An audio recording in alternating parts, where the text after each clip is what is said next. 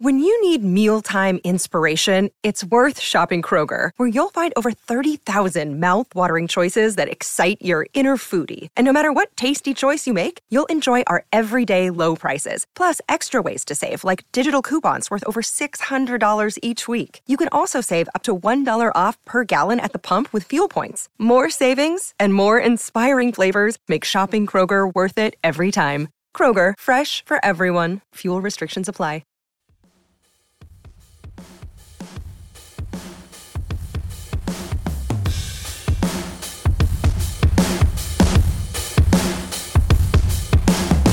Well, hello everyone, I am Matt Williamson. That wasn't so pretty last night, was it? I am recording this late morning on Friday, as I told you I would. We're going to buzz through a quick recap of the game, some general feel about it. Next week, with that long week, we'll probably dig into more things like, should Trubisky be the starter, and all these crazy, all these big things, bigger picture stuff. Let's do thoughts at the end of the podcast, but here's how I'm going to break it down. I'm going to do a stats recap, starting with how things were at halftime, which are some interesting notes there, how they ended, and then a thumbs up, thumbs down portion, and then maybe a little other, big picture stuff. So at the half, Trubisky was 9 of 13, 109, pretty much maintained that the whole way through. No touchdowns, no interceptions, fine. Brissett was 16 of 22 for 134. Similar, but the Browns passed the ball 22 times in the first half and only ran it 13. There's a misconception that run, hide the quarterback. They kind of were like that in week 1. But by the way, Brissett played awesome. Maybe the best game he's ever had as a pro. And the Steelers D had something to do with that. I mean, we'll get to this stuff in the thumbs up, thumbs down. But give the guy credit, too. He threw the ball really, really well and was very on point. 2 touchdowns, no interceptions at that point. In the first half, though, the Steelers had 88 rushing yards. Najee was 10 for 46. Warren was 4 for 30. I mean, that's at the half. The Browns only had 79. Chubb was 8 for 58 at that point. At the half, the Browns had the ball 16 minutes and 45 seconds. Steelers were 13-15. Still, they were out-rushing the Browns at that point. Here's a big one to me. At the half, yards per play, the Browns are at 5.7. Very respectable. Good number. Steelers were at 6.8 on offense. They were moving the football. They weren't possessing it, but they were moving the football better than Cleveland in the first half. The Steelers had created 14 first downs, Browns 13. Again, big discrepancy in time possession, though. At that point, Cooper had 4 catches for 35. Njoku had 7 already for 69. Deontay had 4 for 48. Nothing really from Myles Garrett at that point. They were doing a great job of really dedicating resources to slowing him down, which, as we talked about, was huge. And they did a very good job with that. So the game finished similar. I'll be quicker on these, but Steelers ended up at 5.6 yards per play when it was all said and done. The Browns were at 5.3. Keeping the Browns to 5.3 isn't terrible. Achieving 5.6 on offense for the year, for a whole game, is big. First downs, which is my new favorite stat here. Browns produced 22, Steelers produced 20. Here's a killer, though, and this is just such a theme. I mean, the Browns ran 71 plays on a super short week, on the road, against a defense that had led the league in snaps played through the first 2 weeks of the season. You can't win that way. You just can't. I mean, more and more and more, I care more about defensive snaps played than I ever did. Offenses figure you out. They wear you down. This defense is playing way, way, way too many snaps, which is their fault. The offense, it's a symptom. It doesn't, the disease is not controlling the ball on offense, not stopping the run, but the symptom is how many plays is your defense playing? Well, Steelers D that's the biggest problem that needs fixed. Steelers ran 55 plays, the Browns ran 71. So here's the result. Steelers possessed the ball for just under 24 minutes. The Browns possessed the ball for over 36. Can't win that way. You just can't, unless you really win the turnover battle or special teams or, things like big plays, which this team's not going to do. Taking things further and why they're not one of the problems. I thought the offense was really good, but 1 of 9 on third downs. Here's another thing I like. The Browns were 6 of 16 on third downs. That percentage is not great, but you pushed them to third down 16 times. That's great. That's what you want to do. That goes back to the yards per play stuff. Push them to third down. They converted more than you'd like, but okay. Trubisky and Brissett pretty much had pretty equal numbers, except Jacoby had two touchdowns, neither one through a interception. Trubisky ended up, 207, Brissett 220. Najee finished the day though 15 for 56. Very little in the second half. Chubb ends up 23 for 113. So in the end, the Browns outrushed the Steelers 171 to 104. So where's the run game in the second half? Cooper and Njoku, they were awesome, but it's also frustrating too that you have two weapons, Chubb aside and Hunt aside, and you let those two just rip you up. Cooper for 7 for 101, also had a touchdown. Njoku 9 for 89, also had a touchdown. Deontay finished the day with 8 for 84. Could have been more. I think there's no question it could have been more. We'll do a quick stock up, take a break, come back for stock down, and then some general thoughts here. But a lot of these are going to correlate those numbers we mentioned.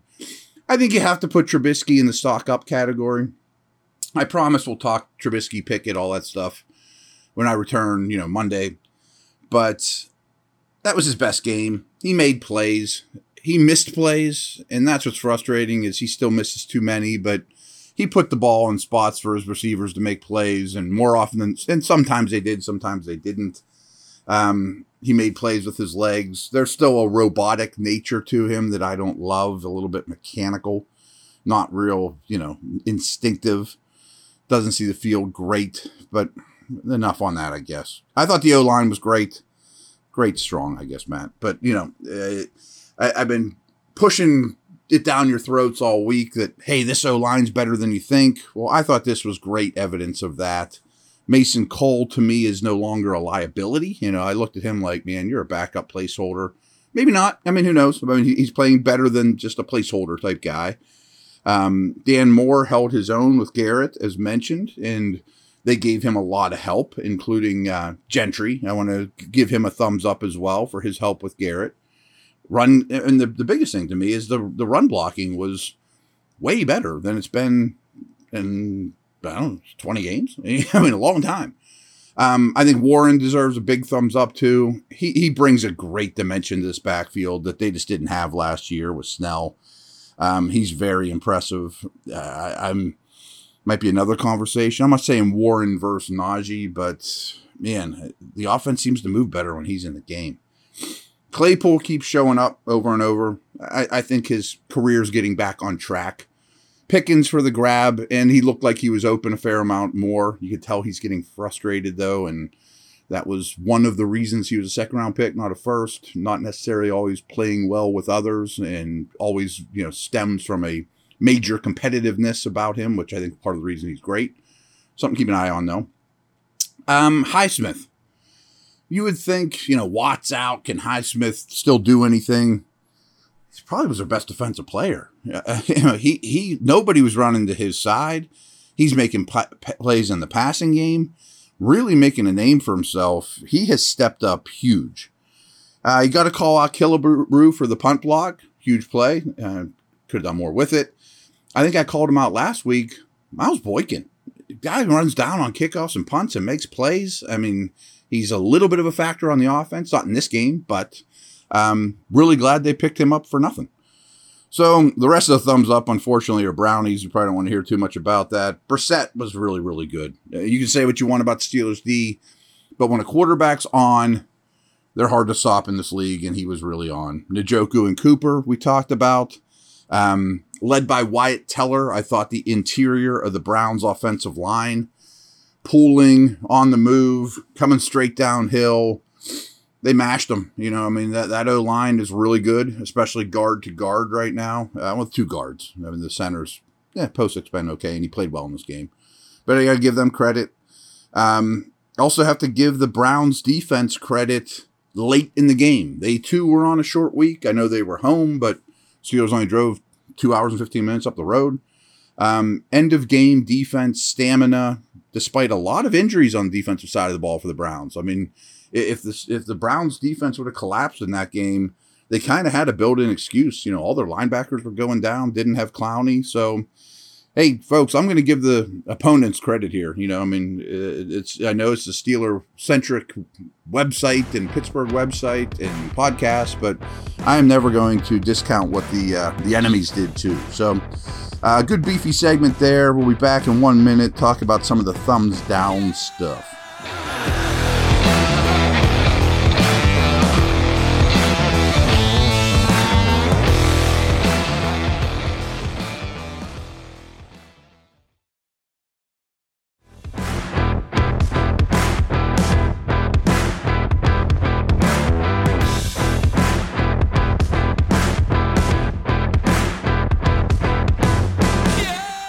First off, tackling was horrendous.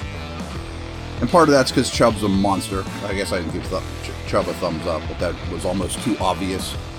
And I'm not picking on Najee, but watching Chubb run the football versus Najee, they're not really even close. I mean, I think Chubb's the best ball carrier in the league. So, that's a high standard. But Najee has, stiff arms and jumping over people. But the way Chubb runs the ball is so much harder to play against. I mean, he's a superstar. But Steelers tackling was horrendous. Arm tackles, not keeping their feet under them. That's basically across the board. Which leads me to what we just commended the Browns on. Fatigue, stamina, late in game ability to stack up. We talked about this already. This group is playing way too many snaps. That couldn't have been more obvious, and this opponent was the last one you want to face, Chubb and Wyatt Teller and Bitonio and those guys. But I got to call out Cam Hayward. I feel like this is the second game in a row where he hasn't made an impact. The bar is higher for him than others, and he isn't reaching his usual bar. He's getting doubled like crazy, and he could use Watt back out there as much as anyone. But he was better last year. He's not a young man. You talk about toughness, fatigue, stamina. He's got to be the one leading the parade, and you didn't see it. That's 2 weeks in a row where Hayward wasn't great. Again, standard's different for him. A little worried about Tyson Alualu. Talking about age, he did not have a good game. He got pushed around. He did not hold the point. Didn't absorb blocks and eat them up. Who knows? But that's something to put on the back burner for a while here. He doesn't usually play a ton of snaps, so it can kind of go unnoticed, but they need him to be very stout on limited snaps. That's what he's here for. Even push the pocket here and there. Didn't do it. I thought this was Jack's worst game. I'm not worried about him per se, but he got caught up in the wash a little bit. Guards got in on him, and again, Bitonio and Teller are the best pair of guards in the league, and they get to the second level. It's tough on any linebacker, but it wasn't Jack's best day, that's for sure. Witherspoon, somebody we absolutely have to talk about. He got roasted. Amari Cooper lit him up time and time again. Too much cushion, way too much separation against Cooper. And I know Amari's a little bit out of sight, out of mind, but he's a great route runner. He really is. He has some inconsistencies to his game, but when he's on, like he has been this last 2 weeks, that's brutal. But Witherspoon has too many inconsistencies to his game, too. There's big plays, there's splash. I think he missed 2 bad tackles in this game, too, but really was no match for Amari Cooper. I'm somewhat of an Edmonds fan, Terrell Edmonds. I thought this was his worst game in a while, though. He got matched up on Cooper in the slot. That was easy pickings. That's probably just good scheming or the wrong defensive play call. I'll have to watch that again. But Njoku ate him up. He didn't tackle great. Just a bad outing for Edmonds. Again, not super worried about it. You can tell I'm just kind of naming defensive players here left and right, which the defense was quite bad. But I will say, the favorite guy to keep in the doghouse, Devin Bush, I don't have on the down list. So I just have a note here. Bush is not on the thumbs down list. It was fine. I have problems forever, really, with Coach Tomlin's game management. Came up here again. I mean, the one that I'll really point to is the Bosworth missed field goal. I mean, that's a 50-yard field goal in extreme winds. And I know Boz is awesome, but that was 4th and 2 at midfield. I mean, analytics aside, I mean, the analytics will tell you to go for that every time, let alone if it, without the wind. But I think almost every coach in the league does. I mean, I understand. I don't trust the offense. I trust Boz more than the offense. I get that. But you got to go for 4th and shorts at midfield more often than not, let alone in crazy wind like that. And we saw the result. Wind pushes the ball greatly to the right, missed field goal. And as I've told you guys, missed field goals, especially long ones, are really just turnovers. You just hand the ball to Cleveland right at midfield. Brutal. I mean, a couple other things with Tomlin I didn't love, but that one is just a glaring example to me, and it just happens over and over. I mean, his game management to me hasn't improved. Clock management, game management. There were some timeouts he could have made to save more time that I didn't understand him doing. I mean, I know you needed 2 scores to win at the end, but I would not have kicked the field goal at the very end when you're that close to the goal line. I would have tried for the touchdown. I mean, okay. I don't know that you guys are aware of this number, but it's very troubling. 12 games in a row without an offensive touchdown in the first quarter. 12 games. There you go. I'm going to wrap this thing up here. Another troubling news or nugget, kind of like those 12 games without an offensive touchdown in the first quarter, is now they are 0-6 without TJ Watt starting over this last stretch. Obviously not an accident. I expect Watt back soon, though. I mean, I am not a doctor. I hate talking about injuries. I mean, trust me, I don't know that. I have some inclinations and that he will be back sooner than later. So I think that's encouraging. Clearly, they are a different team with and without him. Cleveland would be a different team with and without Myles Garrett. Dallas would be a different team without Micah Parsons. I've gotten a lot of blowback that if one player defines you, you aren't a good defense. I get that, but where would the Rams be without Aaron Donald? I mean, et cetera, et cetera, et cetera. I mean, it's an elite player being taken out of the equation. So I know there's a lot of Steelers can't win anything, get Pickett in there, and I will talk about that. But I think what they're going to, I know what they're going to do, and how I think I would approach it as well at this point is take a big step back, treat this as a mini bye week, self-scout, have your defensive staff look at your offensive stuff and say, hey, this is too easy to play against, vice versa. Rest, especially this defense, especially Hayward and Alualu and these older dudes. Really get your bodies right and get get ready for a really tough stretch here. And then I think you go out and beat the Jets. And I don't mean that that's a foregone conclusion. The Jets are better than you think. But you beat the Jets, you get to 2-2. It's a little bit of a different season. I think that's the way you got to look at it, though. Take this long break. Take advantage of that break. That's a bit of a gift after having to deal with a tough circumstance. And beat the Jets. And see where you're at after that. So that is a wrap. I'm Matt Williamson. Drop me a follow on Twitter @WilliamsonNFL. Over and out.